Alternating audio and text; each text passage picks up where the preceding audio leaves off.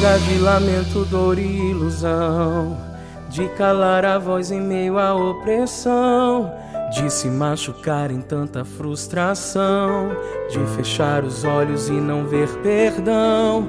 Pois existe um Deus que se lembrou de nós, nunca ensurdeceu ao som da nossa voz. Hoje um novo tempo a se abrir, tempo preparado a se cumprir.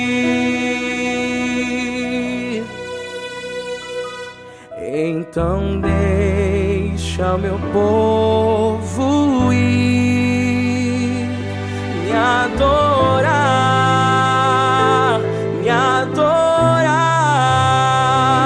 Se na cruz eu os resgatei, povo meu,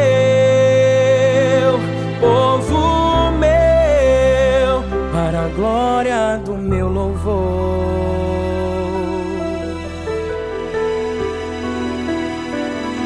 Chega de lamento, dor e ilusão, de calar a voz em meio à opressão, de se machucar em tanta frustração, de fechar os olhos e não ver perdão.